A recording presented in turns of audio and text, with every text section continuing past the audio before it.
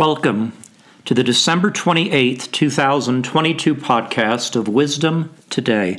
Hello, my name is Bill Kelley and I'll be your host today. Today we'll be going over Proverb 28, but before we begin, let's open in prayer. Father God, I thank you for anyone listening to this podcast today. Lord, I pray that you would give them ears to hear and a heart to receive everything you have in store for them today.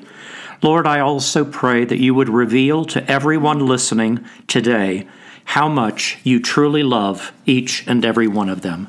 In Jesus' name, amen. This is Proverb 28, beginning in verse 1. The wicked flee when no one pursues, but the righteous are bold as a lion. Because of the transgression of a land, many are its princes. But by a man of understanding and knowledge, right will be prolonged. A poor man who oppresses the poor is like a driving rain which leaves no food. Those who forsake the law praise the wicked, but such as keep the law contend with them. Evil men do not understand justice, but those who seek the Lord understand all. Better is the poor who walks in his integrity than one perverse in his ways, though he be rich. Whoever keeps the law is a discerning son, but a companion of gluttons shames his father. One who increases his possessions by usury and extortion gathers it for him who will pity the poor. One who turns away his ear from hearing the law, even his prayer is an abomination. Whoever causes the upright to go astray in an evil way, he himself will fall into his own pit, but the blameless will inherit good. The rich man is wise in his own eyes, but the poor who has understanding searches him out. When the righteous rejoice, there is great glory, but when the wicked arise, men hide themselves. He who covers his sins will not prosper, but whoever confesses and forsakes them will have mercy. Happy is the man who is always reverent, but he who hardens his heart will fall into calamity. Like a roaring lion and a charging bear is a wicked ruler over poor people. A ruler who lacks understanding is a great oppressor, but he who hates covetousness will prolong his days. A man burdened with bloodshed will flee into a pit. Let no one help him. Whoever walks blamelessly will be saved, but he who is perverse in his ways will suddenly fall. He who tills his land will have plenty of bread, but he who follows frivolity will have poverty enough. A faithful man will abound with blessings, but he who hastens to be rich will not go unpunished. To show partiality is not good, because for a piece of bread a man will transgress. A man with an evil eye hastens after riches, and does not consider that poverty will come upon him. He who rebukes a man will find more favor afterward than he who flatters with the tongue. Whoever robs his father or his mother and says, "It is no transgression," the same is companion to a destroyer. He who is of a proud heart stirs up strife, but he who trusts in the Lord will be prospered. He who trusts in his own heart is a fool, but whoever walks wisely will be delivered. He who gives to the poor will not lack, but he who hides his eyes will have many curses. When the wicked arise, men hide themselves, but when they perish, the righteous increase. Once again, I'd like to welcome you from Florida, and Judy and I are on Christmas break from Charis Bible College, and we've been here about 10 days now, and we're really enjoying being in Florida. Today I'm going to go over verse 14 of Proverb 28, and it's two separate parts of the verse. The first one is, "Happy is the man who is always reverent." When I think of this part of the verse, I can't help but think about the blessing that I've been able to have in going to Europe on a number of occasions and being able to go into some of the larger cathedrals in the world. And I talk about Notre Dame Cathedral in Paris and the Sacred Heart Church, and we've been to a number of churches in Italy and in France. And whenever I go into one of these humongous cathedrals, I can't help but have a deep reverence for God, because there's a lot of stained glass windows. You know, you always see the huge organs they have in these churches. And then they often have saints, and they have sometimes statues of them or stuff, but it's always easy to have a real reverence for God when you go into these really famous cathedrals. But let's just take a quick look at the second part of this, because he who hardens his heart will fall into calamity. Friends, when you harden your heart, basically what you are doing is putting God, and kind of like a football term, you're stiff-arming God. And basically what you're doing is saying, I don't want you in this part of my life. And whether you are a Christian or not, whether you have God in your life or just don't even consider Him in living your life, if you put God out of any area of your life, I am here to suggest that that part of your life will probably not go very well. God wants us to seek Him, and if you seek Him, and if you truly incorporate Him into every part of your life, I believe and declare that your life will go much better. Today we're going to continue our study in the book of Exodus, and this is one of the great chapters in Exodus. On Monday's podcast, we talked about chapter 12, and we talked about the institution of the Passover. And if you have not had a chance to listen to that, I invite you to. I go into detail exactly the requirements that God said for the Israelites to actually do in order for the Passover to have effect. And today we're going to go over the final plague in the book of Exodus. And of course, this is the plague of the death of the firstborn. And then we're going to actually go into the actual Exodus. So this is just a wonderful chapter of the Bible. And today we're going to go over the actual death of the firstborn. So we're going to read chapter 12, verses 29 and 30. And it came to pass at midnight that the Lord struck all the firstborn in the land of Egypt, from the firstborn of Pharaoh who sat on his throne, to the firstborn of the captive who was in the dungeon, and all the firstborn of livestock.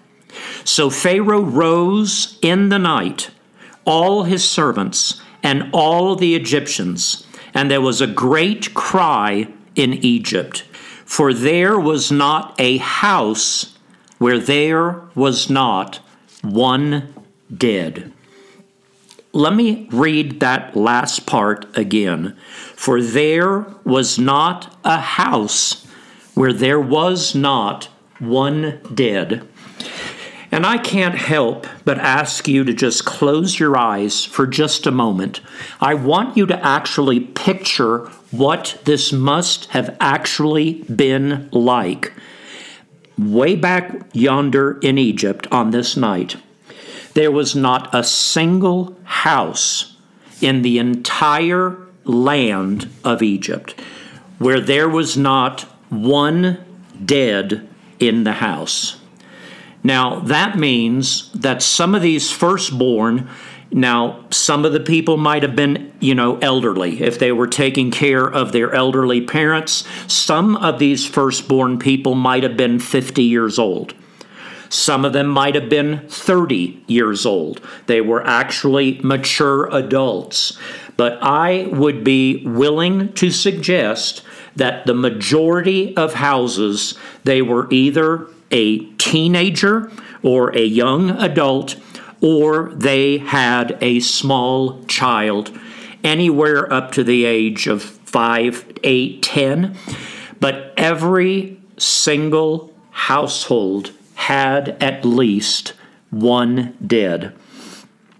This, to me, is one of the most fascinating verses in the entire Bible. I mean, to me, the only thing that really comes to this is the actual death of Jesus on the cross. This was monumental because this was God's chosen people. And now they are going to be set free, and now they're going to be freed from their bondage. So the second part I'm going to talk about is the actual exodus of the Israelites, and I'm going to read this entire account in chapter 12, beginning in verse 31.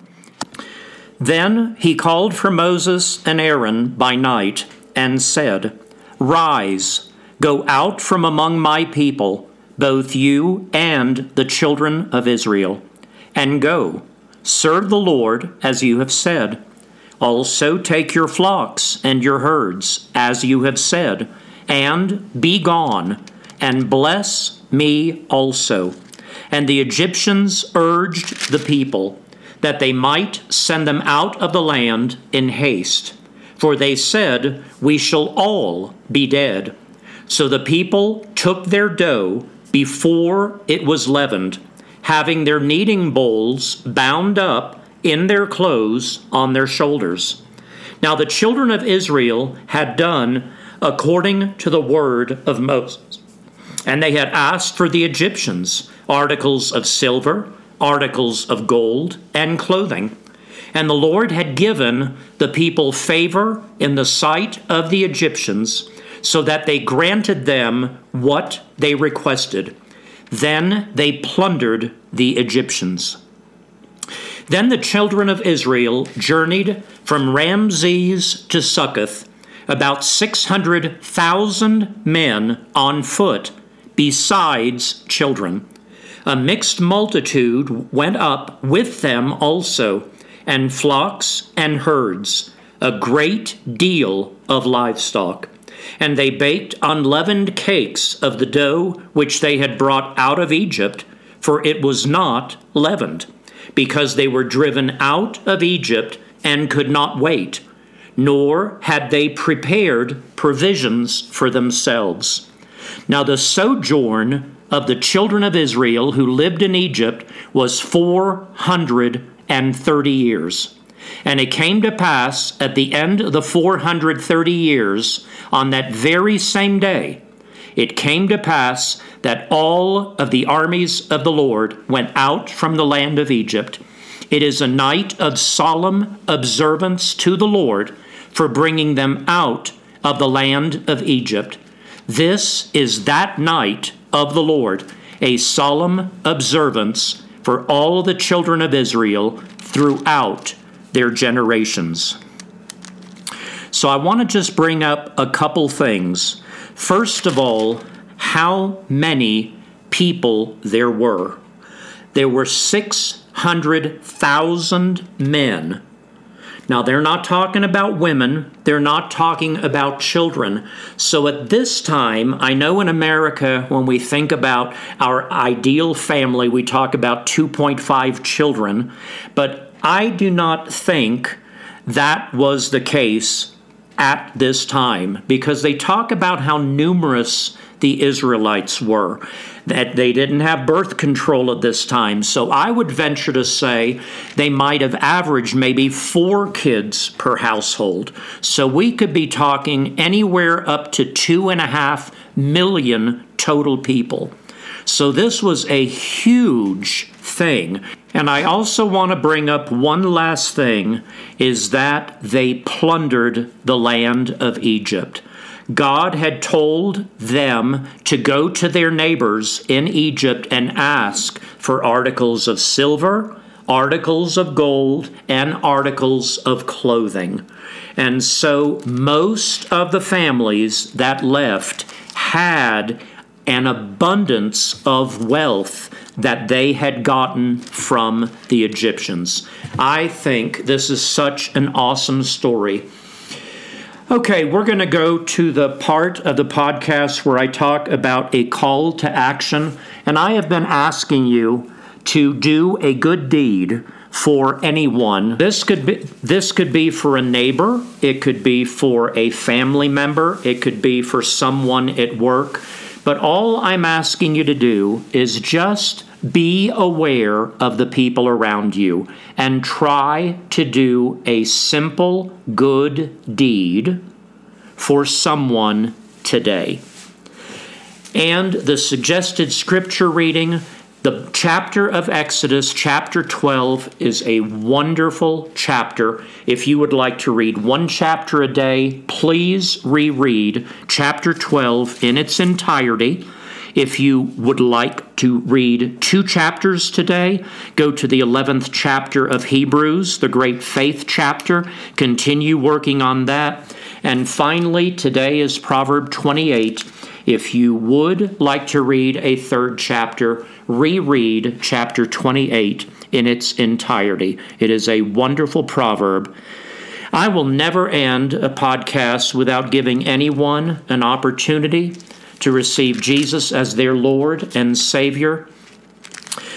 Friends, if you have never taken that step and you would like to do that today, especially after reading this wonderful chapter today, please repeat a simple prayer after me. Father God, thank you for sending Jesus to earth. Jesus, thank you that you were willing to come to earth and you were willing to die on a cross so that everyone listening to this podcast today would have all of their sins forgiven. Jesus, thank you for forgiving me of my sin. I believe that on the 3rd day you rose from the dead and you ascended into heaven and you now sit at the right hand of God. Jesus, thank you for all that you have done for me.